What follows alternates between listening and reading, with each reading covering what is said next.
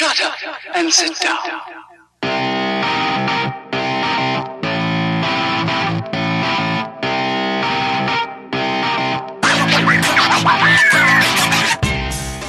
When the Wind Blows is an Epic-inspired podcast bringing innovation to professional development.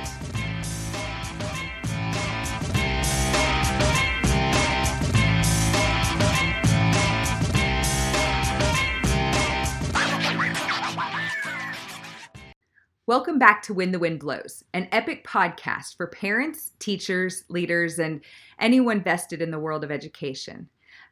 So I've got an amazing guest with me today, Miss Emily Redmond. She has been a teacher, she's been a principal, and now she is leading the principals and helping them shape the discussions that we have with families. And so we've acknowledged that this world of education that Epic is completely different. It's just a totally different setup. And Emily, your position has been around for 2 years. Am I right? Yeah, I think this is the second year that we really have a full team of us. And then before that, there was just one lonely soldier. So yeah, we've grown to the point of needing a whole team. Awesome. Okay, so who are you, first of all? I don't want to get too far in real quick before we find out your backstory a little bit. Who are you, and how long have you been with Epic, and then what brought you to Epic? Yeah, that's a good question. So I taught in a really large town here in Oklahoma. I taught at Broken Arrow, and, I love my kids. I love teaching. I love education. I was a math teacher, but I was bored. I was bored in the classroom. I just saw a system that wasn't working for the vast majority of kids, and my hands were tied as to what I could really do. I couldn't be creative like I wanted to because it didn't necessarily fit the mold of what, my administrators were looking for, even though I knew what was best for kids. And so that's why Epic intrigued me, because Epic is purely individualized, and we have, I've said this several times, but the programs that I used to write grants for in brick and mortar to try to get, Epic has them because we truly do what's best for students. So that's what brought me to Epic. And then after teaching, I just fell in love with the school, and I'll never go anywhere else.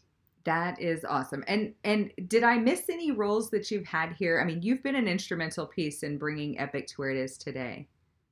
Well, that's sweet. But I was a teacher and then a principal, but I also served as the Tulsa Blended Learning Center principal for the very first year, a few years ago. Okay. That is awesome.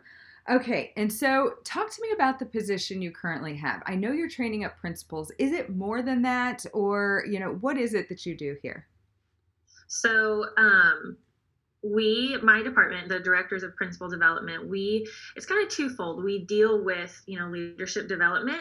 So getting to know yourself to lead yourself. And that has an impact on your teachers and your students and the families that you serve, but also the instructional leadership piece. And that's where we look at, benchmark scores. We look at individualized plans for students, and we really look at things from a big picture and kind of iron out the kinks, if you will, and try to just make things perfect for our families. And that's really the end goal.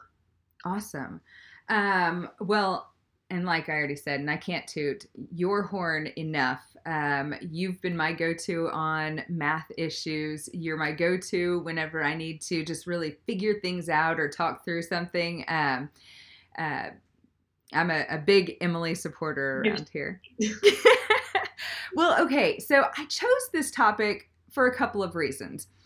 Data in the world of education is like a 4-letter word, I mean, it is a 4-letter word, but like it comes across as one of the biggest cuss words around, because data doesn't tell a whole story. And so there's that component of it. But then for the component of personalizing education, so let's start with the 4-letter word side of things. Why do you think data gets such a bad rap? Yeah, that's a really good question. I like to look at data as, data tells us which students, and then students tell us what standards they need. And then when we look at those standards, we create the instructional plan for the kid. And I think that sometimes data gets a bad rap because if we're not using it with that in mind, the end game in mind, then we just get lost in the numbers. And that's where we lose the personal side of it. Yeah. I think, I was in the brick and mortar world as well before coming here.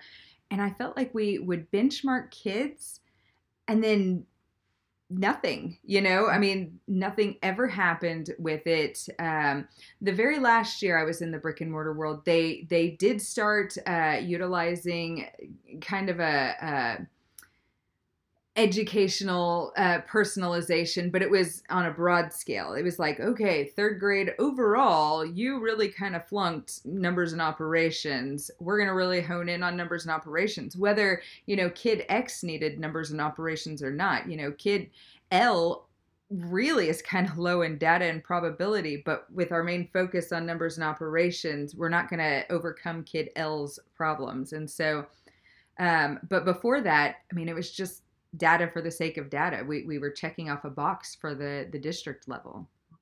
That, and you said kids need all different things at the same time, right? So that's what I loved about the BLC is that we were able to teach kids what they needed when they needed it, and it wasn't one size fits all. But also certain programs don't work for all kids, and that's what I experienced in brick and mortar was that one size fits all. Epic doesn't do that.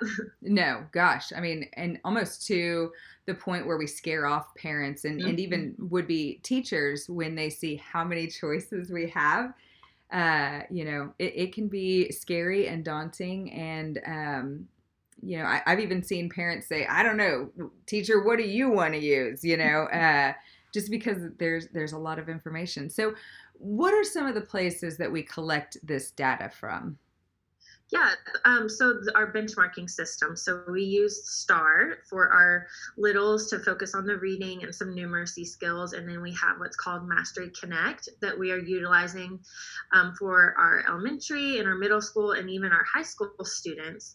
And Mastery Connect, there's a plethora of data that comes from that. But the main thing that we want to keep in mind is that it tells us, skill specific, how our students are doing on a specific skill. And for our high schoolers, we can really hone in on ACT skills, which is great. So we use that benchmarking tool. We use several different programs. We have our Epic Essentials programs that we look at data from. And when we're looking at the data, we're looking at growth for students. And growth for student A is going to look different for student B, their growth. And that's where these multiple pieces of data comes into play. One of the things I love most about the position that you hold now is you guys really foster conversations between yourself and the principals so that they know how to walk in and have a personalized conversation with their teachers. Each one of our principals meets regularly with their teachers. And so where in the brick and mortar world, the principal might come into my classroom once or twice in a year and fill out some evaluation form, our principals meet with our teachers every single month. And based on how you shape those conversations, Emily, and your team, it's not just you, but they can then help those principals learn how to break it down by teacher and then by student in those meetings. And it really helps have a conversation. And this is where we get the word pivot from, right? And that's a word we like to use a lot. And when one plan's not working, we switch to another plan. But not only around curriculum, did this curriculum work or not work? Sometimes we pivot the plan because we've overcome a hump. I spent the month of September focusing on genres for a student because their testing platform said that they really kind of had a deficit in genres. Well, now we're going to pivot to the next standard. And I think the way that you are teaching our principals to divide up their conversations around data has been just incredibly succinct and impactful for the families. And I think too, our principals really, that instructional leadership piece, they dig that, right? Because a lot of them were educators, teachers to begin with. And so they like to talk student specific, skill specific. And we're totally able to do that, like you said, in our monthly meetings with our teachers. And then also on top of that, we have team meetings that principals do. And so they're really able to keep a good pulse check in the best interest of our students and families. So, we have the performance-based pay model here, and teachers get paid really well for doing the job that they're supposed to be doing anyway. Do you think that the data keeps some people from even considering EPIC because of that component? I think if you don't know how to use it, yes. And maybe if you don't quite understand it, yeah, I do. I think there's a lot of data out there. But again, the thing to keep in mind is all that data is about progress for students. And so it can be daunting at first until you really dig into it and look at it at a student by student level. I was actually just helping a teacher last night, one of my former teachers, kind of dig through her roster and look at where her students are starting and where they need to be at the end of the year. And she was seeing how she can make the growth with them. And it's about progress and not perfection. And so that kind of helped her centralize and come up with a good plan.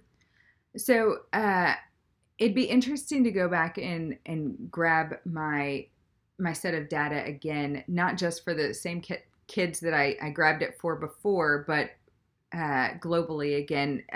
2 years ago, I had finished up grad school. One of my last projects, Emma, was to figure out a plan for the school based on data, right? And so I originally said, let's grab 2nd through 4th grade, see where their numbers are. And I was like, well, where can we see real growth happening? And I may get,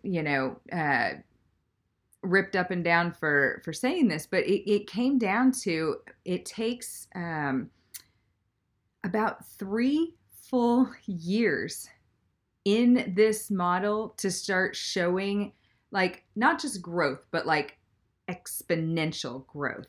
Mm-hmm. And that's a 3-year veteran student with a teacher who's been in the model for that long. And so when you get families coming to us brand new every single year, I mean, there's never been a year that we haven't had 40 to 123% growth. This year's a little different. It usually sits around 40% growth. Taking that 40% and saying, guys, you're going to have to trust us here. We've got, and I'm just pleased that we've been collecting this data for forever and that we can, drill down and see where we're really effective. But we also know, in this model that it takes a teacher a year and a half, 18 months before they fully grasp what they're doing so that then they can start, pushing things forward. Again, my research is 2 years old. I have no idea what it looks like, but I'm writing myself a note right now. I want to know, and I'll update, obviously, all of you listeners. But what do you do with that kind of information? And how does that impact your job in training principals who are then training teachers? Yeah, so that information is super helpful to look at as a whole on the school, because our instructional team has end of year goals that they want to hit, and it's based on information like you just said. However, it's so important for the principals to look at their team and set goals by grade level, set goals just based on the teacher's roster and the makeup of the students on that roster. So maybe I was a teacher and maybe all my kids were scoring 2 or 3 grade levels below where they needed to be, but that's where the commitment comes in from the teacher and the commitment from the family to build that instructional plan and follow through and meet with the teacher and do the lessons and really focus on the standards rather than worrying about,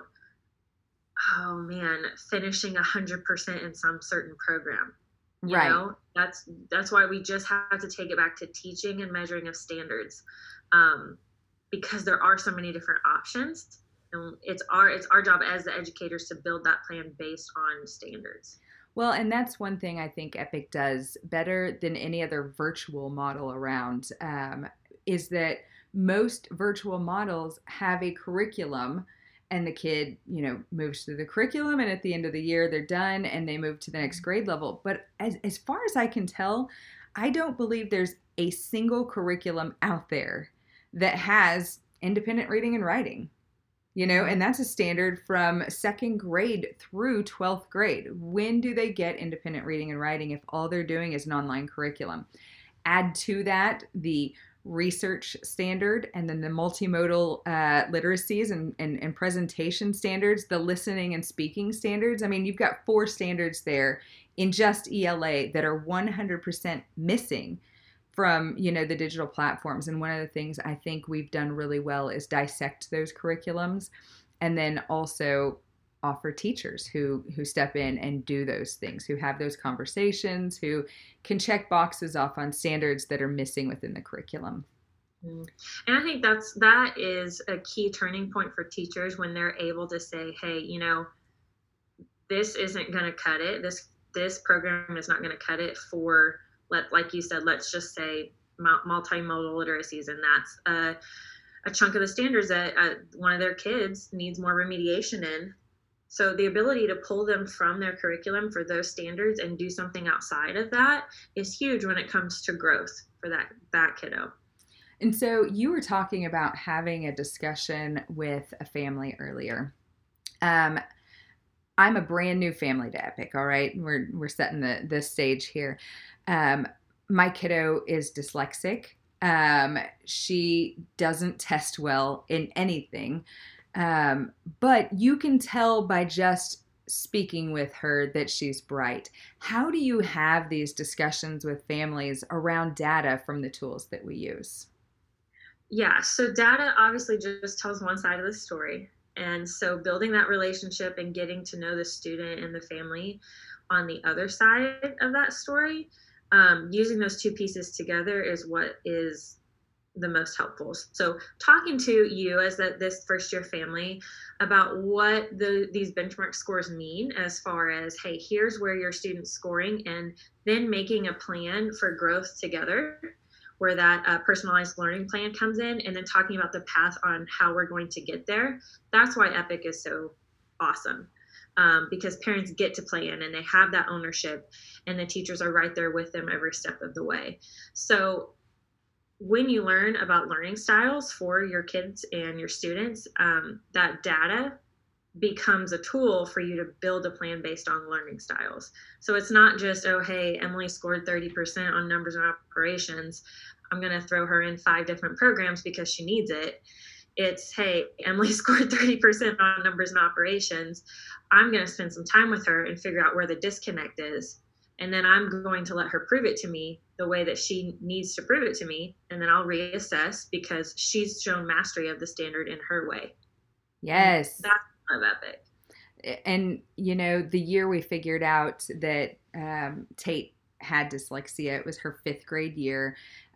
We were rolling into February, and I just called Tamara Schreck. I was bawling. Like, I don't get it. My kiddo isn't testing well, but she used to be in the gifted and talented program. When we would assess kiddos and they scored in a certain percentile, we'd throw them into gifted and talented. And so I knew Tamara knew my kiddo. And so I just called and I was like, Tamara, you've got a kiddo who you've had for 3 years because she was in gifted and talented. And now I can't get her off of the RTI list. What's going on? And she just kind of let me talk for 30 minutes and tell what was going on. And she said, Erin, I want you to go to this website and just start checking boxes. And so I went through, and, it turns out not only did we realize that she was dyslexic, but that I was dyslexic too. I grew up with the label learning disabled from 4th grade on, repeated 4th grade. I mean, school and I were not best friends, Emily. We were not best friends. Traditional school, right? Right.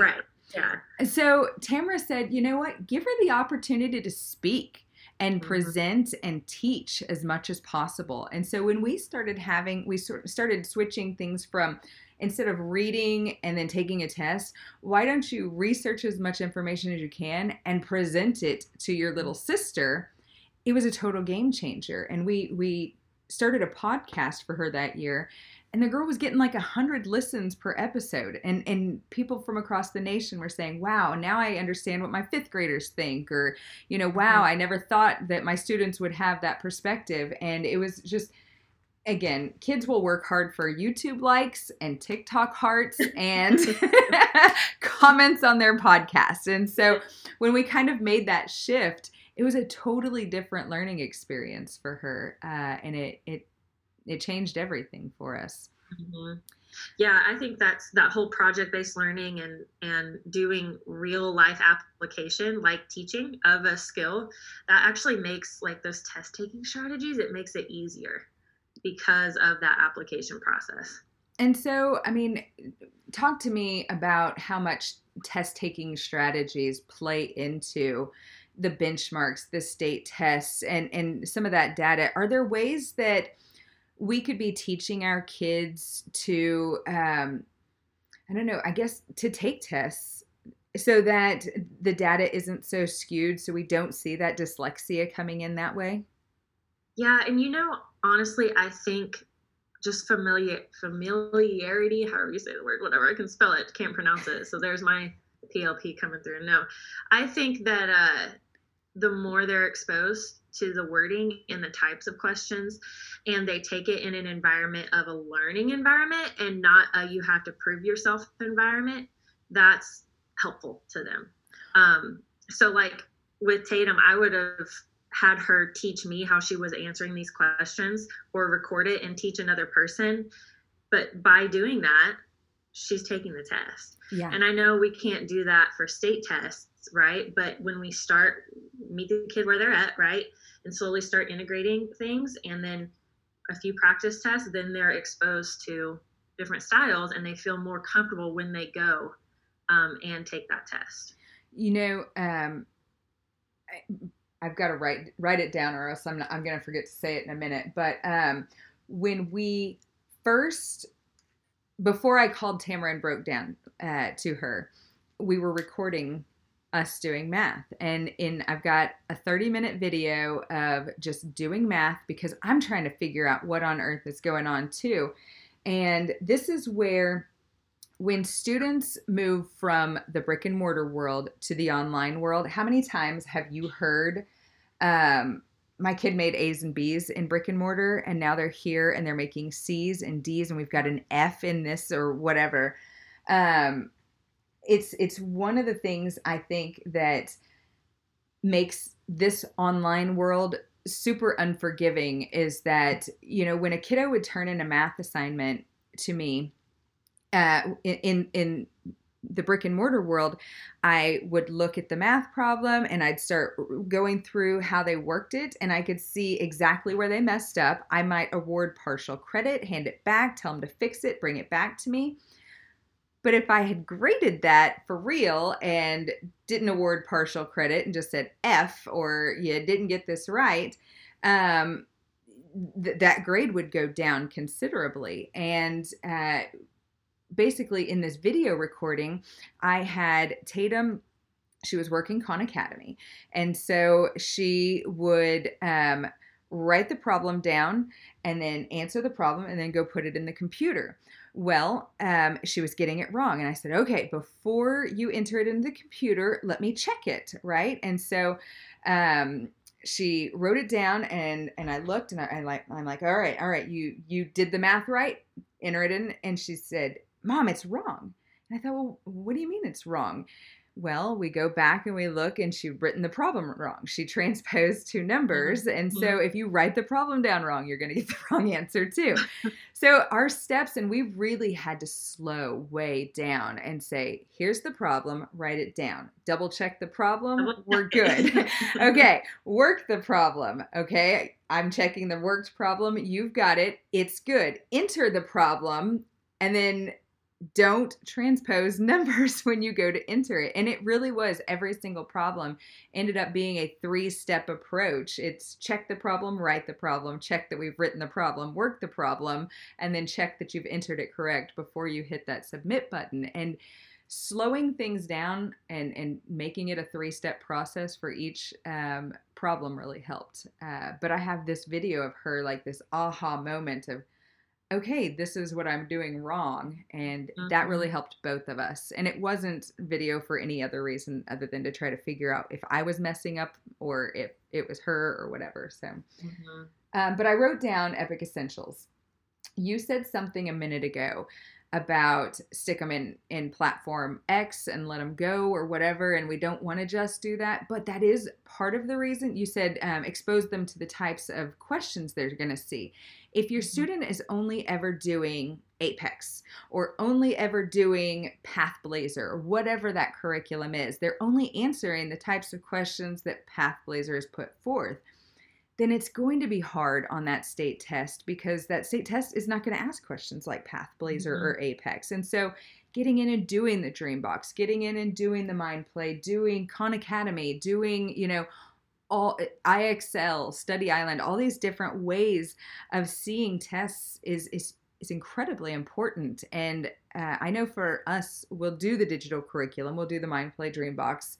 And then I like to, after I've taught a lesson or now the girls have a different teacher with Travis and I being in different positions, when she teaches a lesson, then they'll go through and do a Study Island or a Mastery Connect afterwards for like a small formative assessment, just to make sure not only did it sink in, but you're going to see these types of test questions. And I think a lot of times testing gets a bad rap. If it's long or if it's, for no good reason, sure. But even taking a 10-question Study Island assessment can serve a purpose, and that purpose is being exposed to the test questions, like you were saying. And that's exactly how I feel about, IXL. I like to think of Epic Essentials as like a remedial teaching tool. And then we've got Khan Academy thrown in there too, or Flowcabulary, Brain Pop, whatever that lesson or teaching tool may be. And then that practice tool, like IXL Study Island, and the assessment tool, like Mastery Connect, that's where the kids are really getting exposed to test-taking strategies and the types of questions. So in our world, right, we've got all these programs. In the brick and mortar world, that is the equivalent to a teacher interpreting a standard, like 3 different teachers interpreting the standard 3 different ways, and the kids all learning it different ways because a standard is up to interpretation. And so in our world, we want to expose the kids to the best possible programs so that they are clear on what is expected from them. Have you seen that new video? I don't remember the guy's name. Jerry Brooks, maybe? Do you know who I'm talking about? He does the seriously. Yeah. He did a video just this week, old math, and he works this math problem in super quick 10 seconds. And then he goes, new math. And there's like 45 different ways. Yeah. Those 45 different ways are going to be approached on the state test. It's crazy. I remember when the new standards came out, and essentially like slope intercept form, the concepts of that, not graphing, but the whole input output concepts are being taught in 4th grade. Yes. It's just crazy to me. So that's why Epic, like, let the kids explain how they get to the answer, teach them how to take the test and how to read the questions correctly, just like you did with Tatum, right? And then use learning styles. Yeah. Because they don't get that in brick and mortar. No. And it's just, I don't know. If the very first time they ever see this is in a benchmark or on that state test, as a parent, I've walked into the state test and told my kid, all right, it doesn't matter. It's not a reflection of you. But then I get that score and I'm like, oh gosh, is this a reflection of me? Is this a reflection of her? As a parent, I feel like we're always kind of second guessing these things. And Carter's not even there yet. What are you going to do? I know. Wait till he gets in school.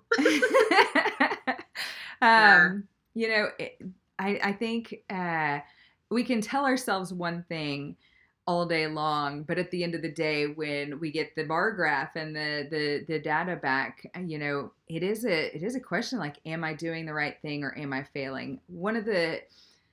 I think one of the best things that ever happened to me as a teacher and an educator and as a parent was a couple of years ago, my oldest wanted to go to Pretty Water, the brick and mortar school up the street. And she hadn't been in school since when she was 4. She did go to pre-K, and halfway through the year, the teacher asked me if I'd ever thought about putting her on meds for her attention.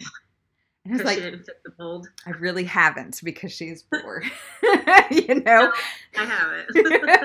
And so I was like, you know what? I'm in this school. I'm going to bring her with me. I'm going to teach her. I'm going to do this. And, every year we get this data back and we're like, is it right? Am I doing the right job? And when she went to the local school up the street and did the benchmarking there, I don't know what they used, but I remember her teacher asking if I wanted to put her into pre-algebra as a 7th grader instead of 7th grade math. And I thought, okay, I'm not failing her. We're doing good. And for what it's worth, I was teaching textbooks in Khan Academy. I'm not the greatest math teacher, but just to give you guys a little bit of, room to breathe and feel good about yourself. They work, if you let them work the right way. Yeah, exactly. Yeah. Crazy. What else do people need to know? So this is for students, teachers, leaders, and then, we've trained 7 school districts on how to go virtual, and I know some of them are tuning in. So speak to parents for just a second about data. What do you have to say to parents about data? Well, for parents, I would say key questions to ask your teacher. What is the data showing? What does this mean? Meaning, where's my kid scoring? What standards should I focus on? And with that's the blueprints. And it's not about just teaching to the test. What it's about is getting your student grade level ready and prepared for the next grade level, so that those gaps, and everyone has them, those gaps don't become larger. If you have a student who, doesn't remember names of parallelograms or shapes or can't remember formulas, then that's what you're going to focus on, right? So that next year it's not harder when the standards get harder. And then, so that's kind of like pregame. Here's where we're at. We're setting the stage. And then next let's talk about short-term goals and long-term goals. So this semester or this quarter, here's what we need to accomplish. And then by the end of the year, here's where we need to be. And then what comes after that is the plan and how are you going to get there? And, Epic Essentials, tools like Teaching Textbook Khan Academy, and the student's personalized learning plan, that's where those tools come into play. And then all along the way, you should be taking those short little assessments to see if what you're doing is working. So for parents, being a partner in that process is just going to totally have a positive effect on your student. Okay, and so talk to teachers about data. Why is it important for them to read and interpret the data? So I would respond to that with a question, and it would be, without the data, how would you know what to teach your students and in what order to teach your students? Because, I'm looking at a teacher's roster right now full of 3rd through 8th graders, and they're all at different levels. And without benchmark scores, we wouldn't necessarily know where to start for each kid.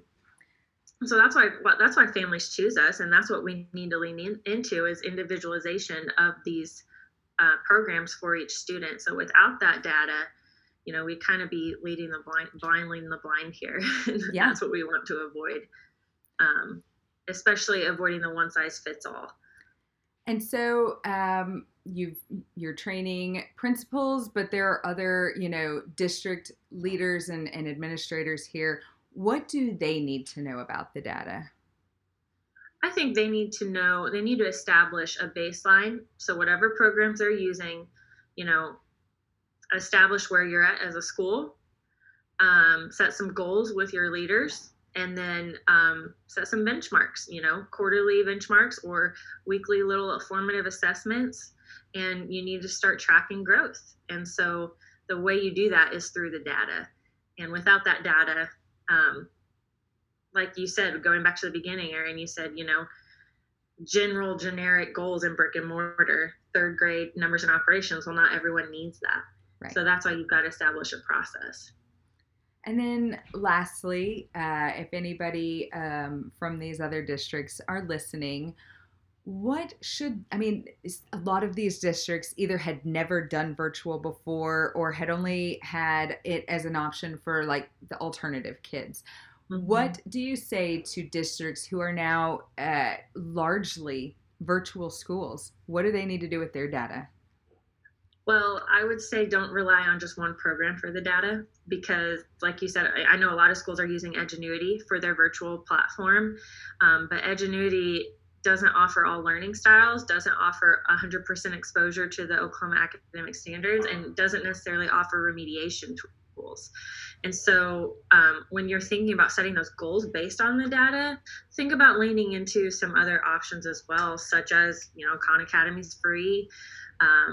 We've got Study Island IXL. There are other tools out there that you can use at a district level to look at that data and set some goals. Yeah. And for what it's worth, I still can't believe Khan Academy is free. And just pivoting off for a second, they're more than math now. I don't know if you know, but U.S. history, world history, art history can all be taught in there. Government, personal finance. Their goal is to create a free education platform. They started grammar 2 years ago, and so they're starting with like, what is a noun, and you choose the nouns. I cannot believe that platform is as free as it is. I know, and they do that, once a week, one week out of the year they do like fundraising. If you want to, I always donate to that because, I would have been lost in brick and mortar without Khan Academy. I would have been lost in Epic without Khan Academy. I was an elementary teacher. Let me redo Algebra 2 so I can teach you.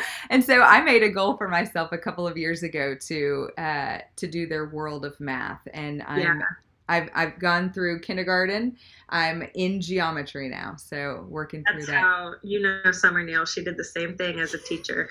I would get texts throughout the summer. I'm in 6th grade math now, and I was like so proud. She's awesome. Well, that is all the time we have for today. If you like what you heard, definitely hit the like button. Go ahead and subscribe and become a frequent user of the program. Rate us if you haven't yet, and always tune in next week where we are rethinking how leadership and education can better prepare the next generation for a rapidly evolving world.